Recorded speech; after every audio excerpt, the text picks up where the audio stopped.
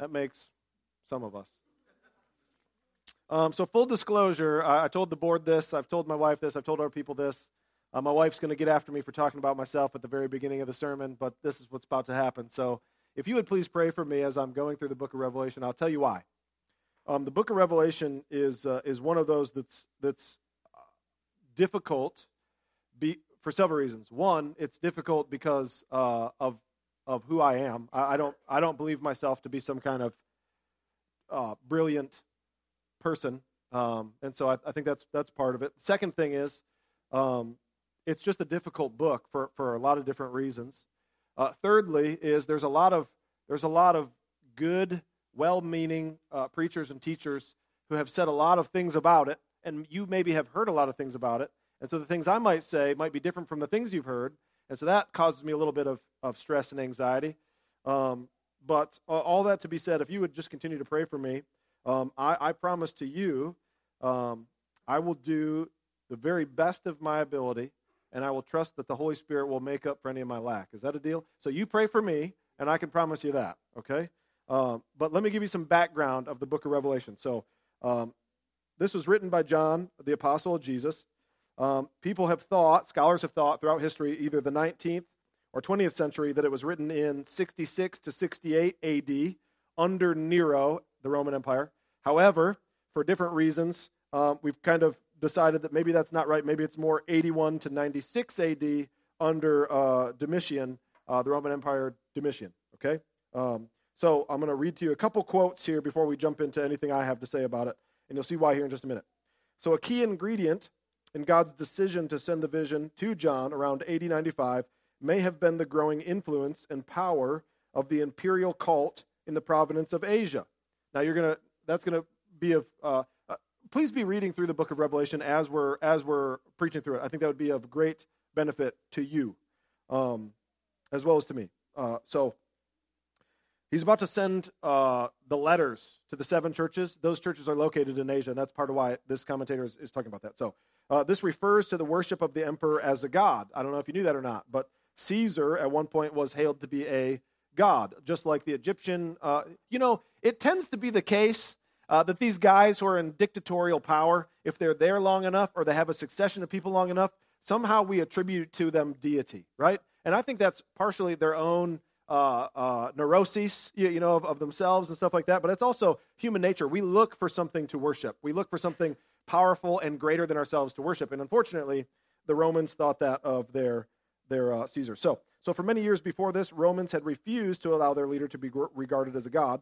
They even disliked dictatorship and heartily and didn't like that. In the first 700 years of the Roman Republic, the nation was led by consuls who governed a year at a time, and then they were chosen by popular vote. That all changed when Octavius was victorious over Mark Antony, and he established the Roman Empire. He named himself Augustus. He declared his uncle Julius Caesar a god. Don't you wish you would have paid more attention to world history like I do? I mean, the good news is you can Google all this, right? And you can find out all that you want to know. So most emperors refused to allow themselves to be called gods until after they died, such as Tiberius and Claudius, which is actually kind of ironic, isn't it? So you can't call me a god till after I die. Well, that seems very ungodlike to die. I mean, whatever. But this began to be relaxed in the time of Domitian, or Domitian is probably how you say it. Also, cities began to compete to be allowed by Rome to build temples to the emperors and to be labeled as Neakros, or the temple warden city. That's what it was. So, whatever. Greek, yeah. Anyway, so it's a city of temple warden, okay? So it's a special name for that. So, the first to erect that was Pergamum in AD 29. One of the churches, right? So this is why this is important. So of the cities addressed in Revelation, at least Ephesus, Pergamum, and Smyrna were also called to this honor. Oh, now some of this making sense as we are beginning to start the text, right? Okay. So how do we interpret the book of Revelation? Because there's basically 4 main camps, okay? So I'm going to tell you what the 4 main camps of interpretation are too. I promise we'll actually get into the text today, but I feel like this is stage setting that needs to take place. So how do we interpret the book of Revelation? I'm going to read you another quote, okay? We must also be aware of the overall schemes of interpretation that have been adopted through church history. This is critical, for the meaning of the book changes with each interpretation, okay? So depending on which school you're in, might depend on how you view and interpret these different things that are happening, right? Like, what does that thing really mean, or what does that thing really mean, or all that kind of stuff, okay? So, first, the historic approach understands the sections of the book as prophesying the successive periods of world history. For example, many think that the 7 letters prophesy 7 periods of the church age, okay? You may have heard of that before. Now you have a framework to put that. That's the historical approach, okay? Throughout history. Second, the preterist view believes the book describes the present age in which John lived. Either the first century situation of Roman oppression and Christian marginalization, or the fall of Jerusalem as divine judgment for Israel's apostasy and rejection of their Messiah, Jesus. So, let me clarify. Historic approach, all these things are being fulfilled as church history continues. Preterist, no, it's all being fulfilled right then. He's writing to the things that are happening right then, okay? Next view, the idealist school. You might already be able to guess where this is, right? But the idealist school argues that the symbols of the book do not describe historical events, but timeless spiritual truths, thereby presenting a general description of the church age between Jesus' first and second comings, rather than a specific prediction of a future events at the end of days. So what these guys would say is kind of like what I just read, but all these symbols symbolize things that are happening throughout church history as a whole, not just a specific time of events. Fourthly, the futurist understanding sees the visions as detailing the events that will take place at the end of history when Christ returns and God ushers in the end of the present age. Now, if you're anything like me, you may be thinking to yourselves, those names don't seem to match up with what they say. So like, you're telling me the historist one deals with this? Oh, okay. I tell you all that to tell you this. You ready? So all of those are different interpretations throughout church history. Okay?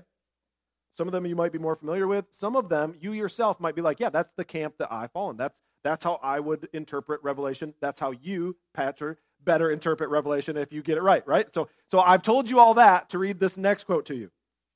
The author himself, John, could without contradiction be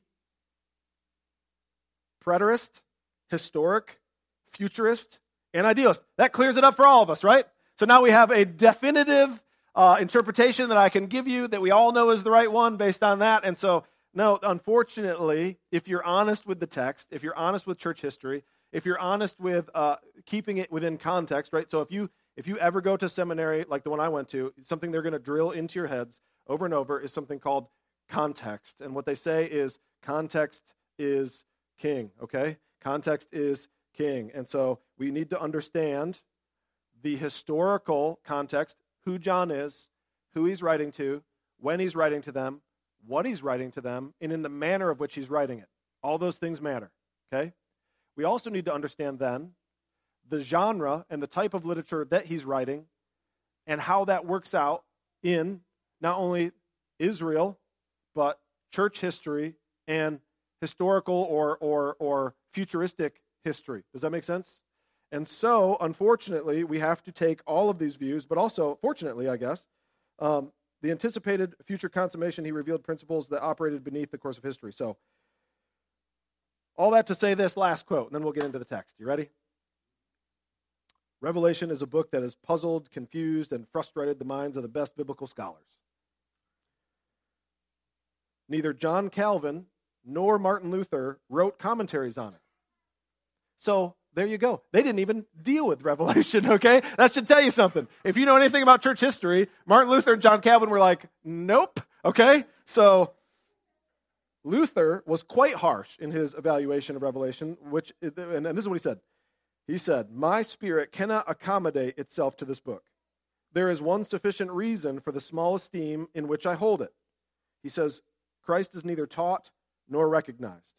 Now, I think from this very first sermon, from the very first 8 verses of Revelation, I think that you probably should agree with me when I say I think Luther was very wrong in that quote. Which is great, because that means that some guys who really know the Bible well and have a long-term history of being good expositors, like, that they can be wrong. And so that gives me hope, too, that it's not the unforgivable sin. And so if I'm wrong, we can high five on the way up. And when everything shakes out, we can high five together, and you can say, you were wrong. And I'd be like, I know! That was great, right? And so it's okay. It's okay. And so as we get into the book of Revelation, let's give one another grace. Let's understand that it can have all these different kinds of interpretations. So I will, and we will, do our best to let the text itself speak, and I will do my best to give you every argument for each view as we go through that, so that you can make your own educated decision, because I do not want for you to have John's view. Well, not this John. I want you to have this John's view, the Holy Spirit's view of Revelation, okay? Let's pray. God our Father in heaven, we thank you and we praise you for the book of Revelation. We thank you for all of your scriptures. We thank you for this book, for the hope that it gives us. The hope of your return. The hope of your consummation.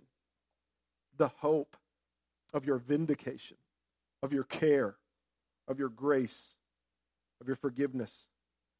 We thank you for the book of Revelation, God, and we ask that you would, as your word says, as we're soon going to read, that you would bless us in the reading and in the hearing and in the observing of all that is in it. We ask that in your name and for your glory. Amen.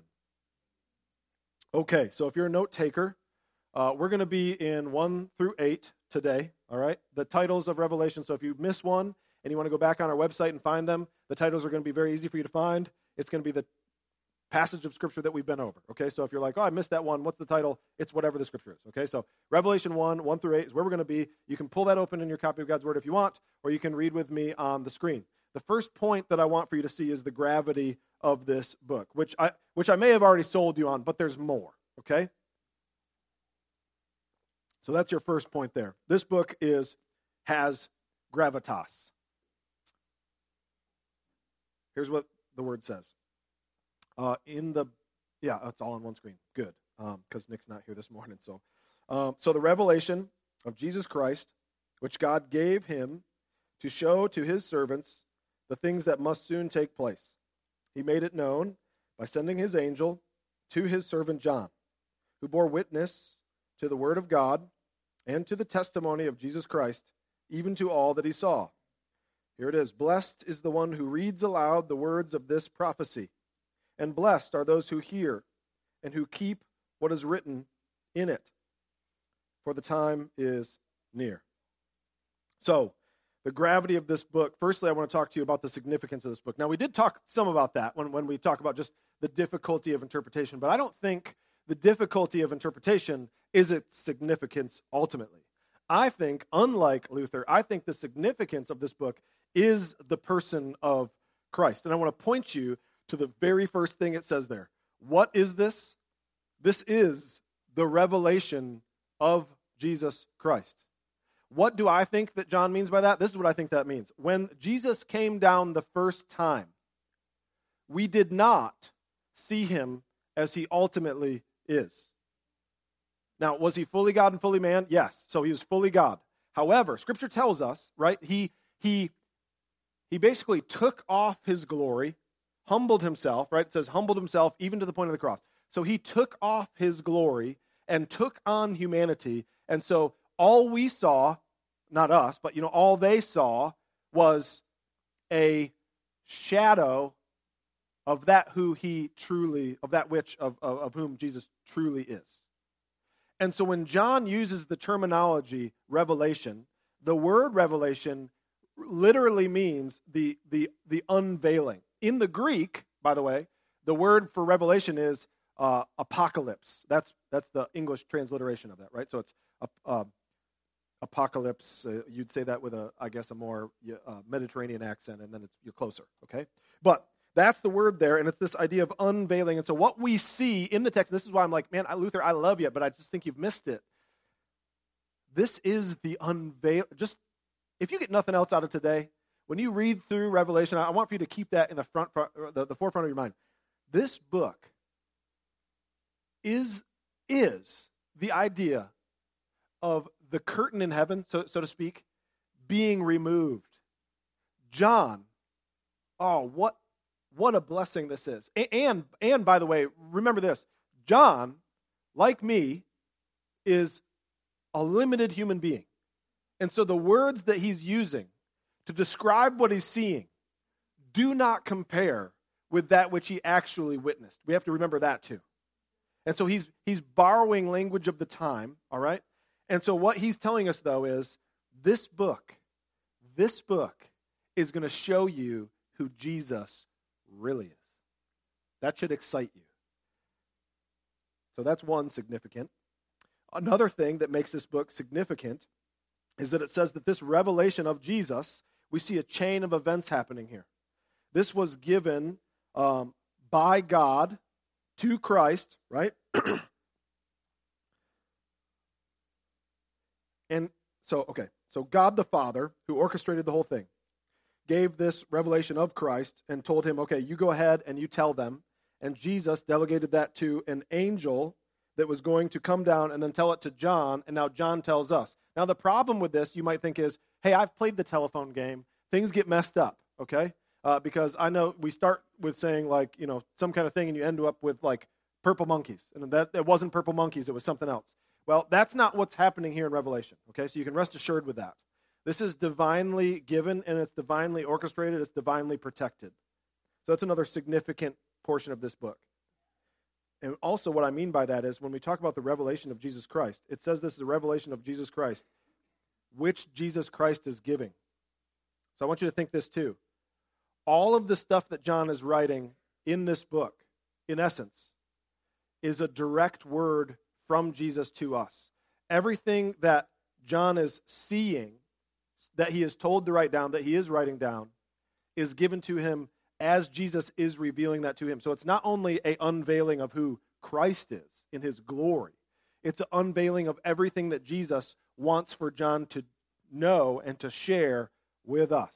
And, by the way, with first century church, with the ones in Asia that he's about to write those letters to, okay?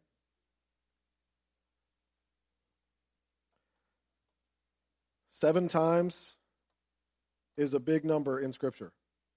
As we go through Scripture, the significance of numbers is going to come up.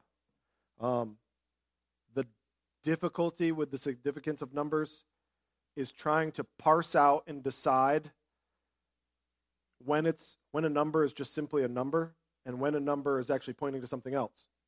I can tell you for sure, as you read through Scripture, you're going to see the number 7 happening a lot. Throughout the whole book of Revelation, the name of Christ happens 7 times. The term of slaves and servants, which John is calling himself, and which, by the way, he uses that term for the church as a whole. So we're slaves and servants as well of God the Father. Slaves happens 7 times. So there's a lot of numerology that's going to happen in here too that's also significant. So that's part of the significance. I would say the main significance of this book is the gravity that holds is the revealing of Jesus Christ.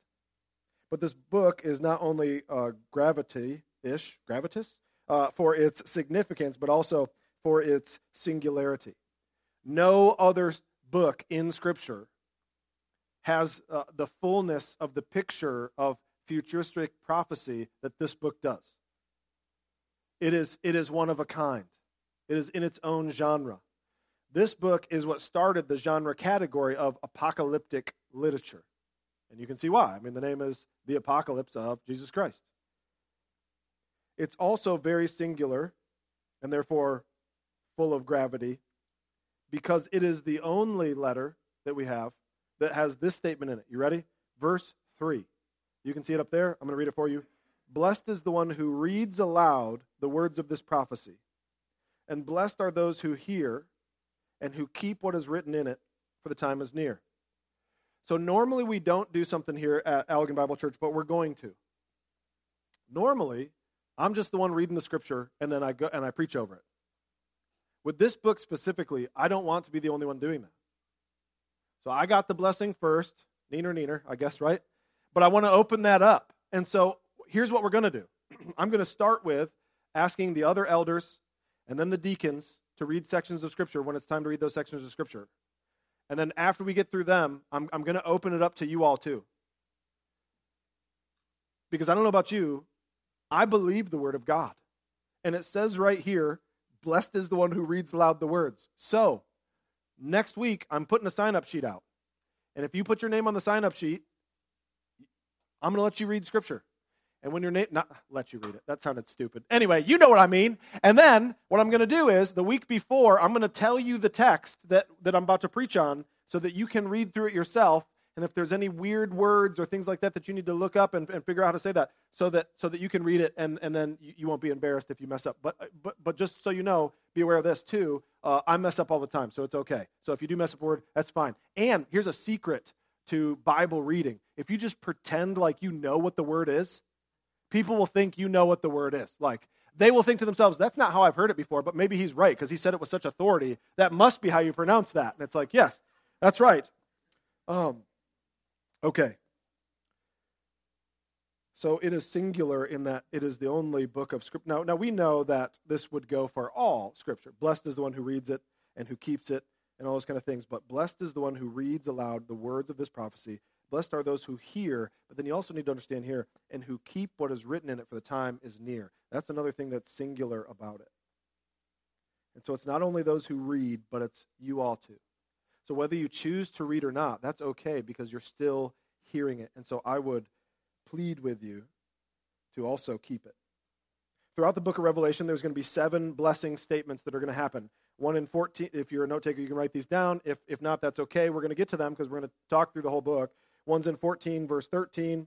One's in 16, 5. One's in 19, 9. One's in 26. One's in 22, 7. One's in 22, 14. I'm not going to read those again. You can go back and pause the video anytime you want, okay? So we need to understand, first and foremost, that the gravity of this book is the revelation of Christ. In this book, we will see Christ more full as he truly is. And even though we're going to see him as he truly is, even then we're still falling short because John is a mere mortal seeking to use mere human language to describe the Lamb. And so I hope, if you get nothing else out of today, and you might not because we're already getting short on time. This might be a 2-parter. I hope that you love Jesus. And if you love Jesus, the book of Revelation is a great book for you because it shows you more and more of who Jesus is in his glory. And I think that's something that cannot be anything but edificacious for us, especially as we think about the book of Revelation and we understand it's written to people who are about to go through and who are going through persecution. We need to know who Jesus is when that stuff happens. And so the gravity of this book is the revelation of Jesus, okay? The second point is the guard in this book. Well, what do you mean by that? Well, I'm glad that you asked. We're going to read together Revelation 1, 4 through 6. This is what it says. He says, John, to the 7 churches that are in Asia, grace to you and peace from him who is, and who was, and who is to come, and from the 7 spirits, there's one of them, who are before his throne, and from Jesus Christ, the faithful witness, the firstborn of the dead, and the ruler of the kings on earth, to him who loves us and has freed us from our sins by his blood and made us a kingdom, priests to his God and Father. To him be glory and dominion forever and ever. Amen. So the guard in this book, I want to talk to you about that. Firstly, the substance of this guard, as you see it there in verse 4, it's grace and peace. This word order, grace and peace, always happens in this order. You know why that is? You cannot experience peace without the grace of Christ Jesus. And so John continues that tradition.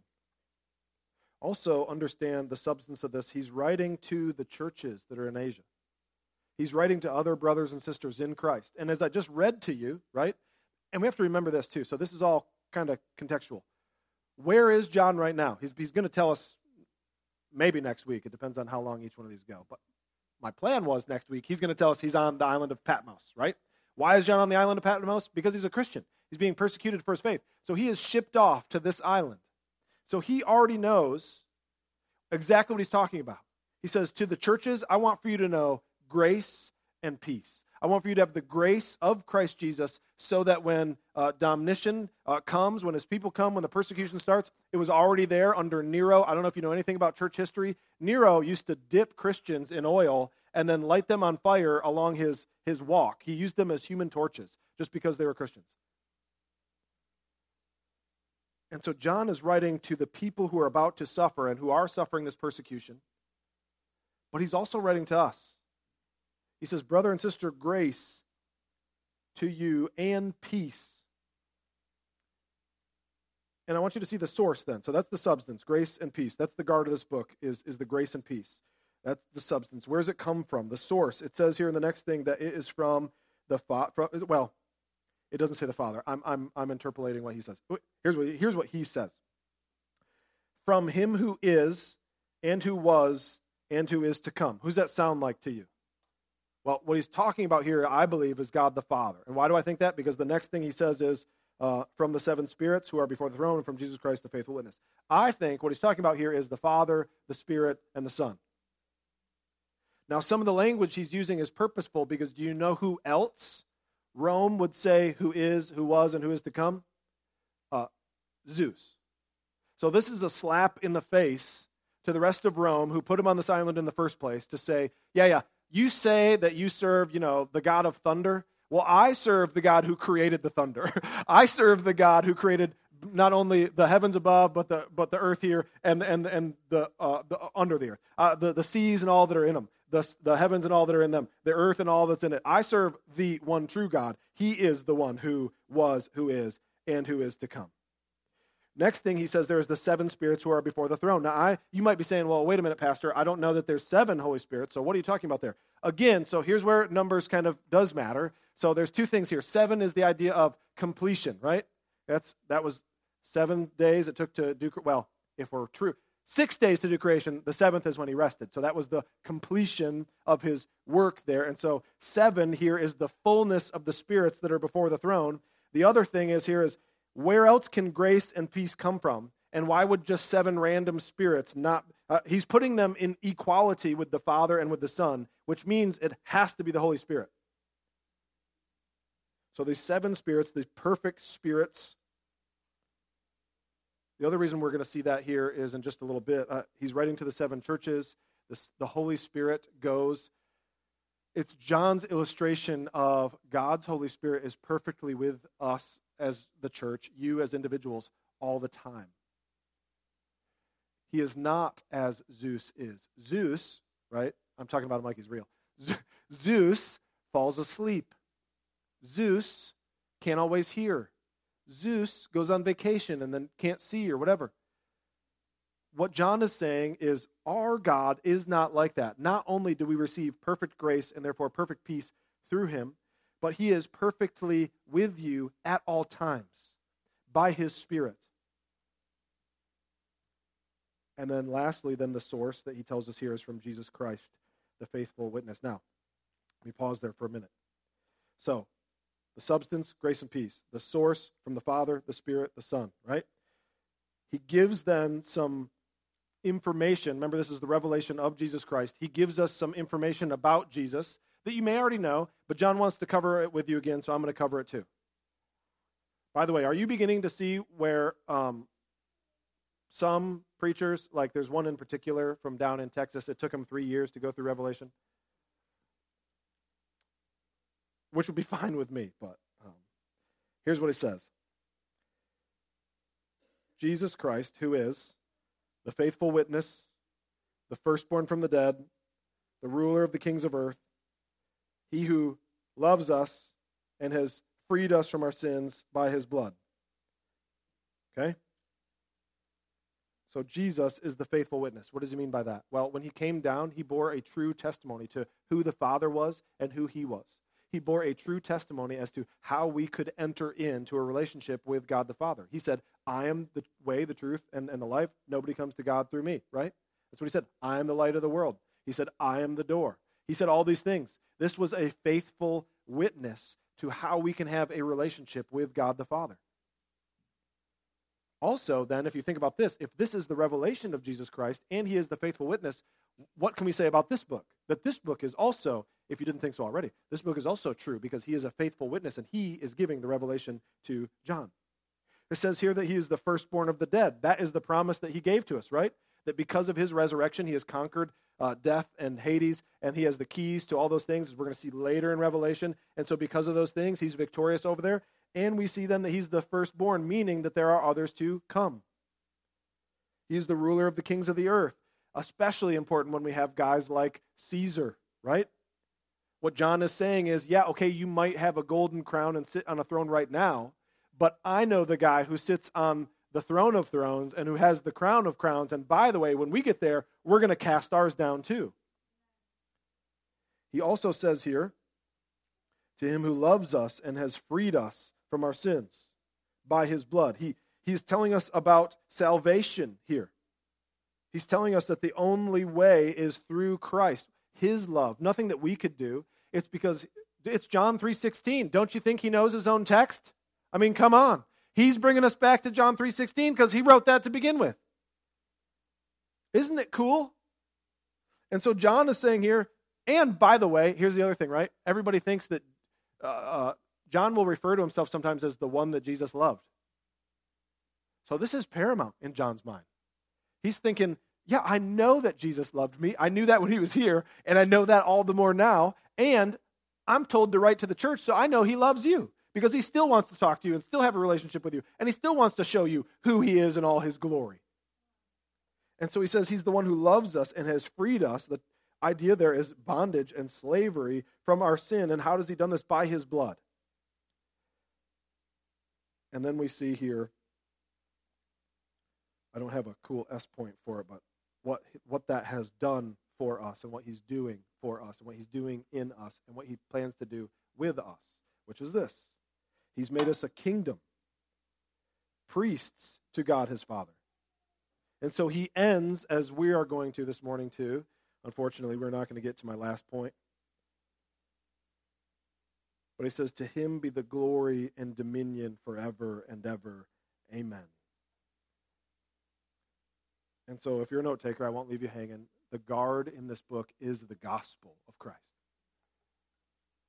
That's what guards the church through the book. That's what guards these 7 churches in the book. That's what guards us as we experience the things that are going to happen in this book, either right now, currently, or in the future, or whatever kind of interpretation that you may have of that, or whatever. It's the gospel of Christ that guards us, and is the revelation of Christ that is the gravity of this book. And you'll have to come back next Sunday if you want the other half of this message for the third point. And then it's also going to be weird because it's not going to be enough time to do the whole thing, so then we'll start on the next sermon also. So welcome to Revelation. There's going to be a lot of sausage cuts in Revelation, just so you know. By the way, that's an inside term baseball thing too. Like you make the sausage and you hack it off where it's supposed to be right, but sometimes you just got to cut the sausage off in other spots, and you have another sausage next week, I guess. I don't know. So, let's close in prayer, and then, Marky, once we're done with prayer, can I have you pull the kids back up for communion? Okay, let's pray.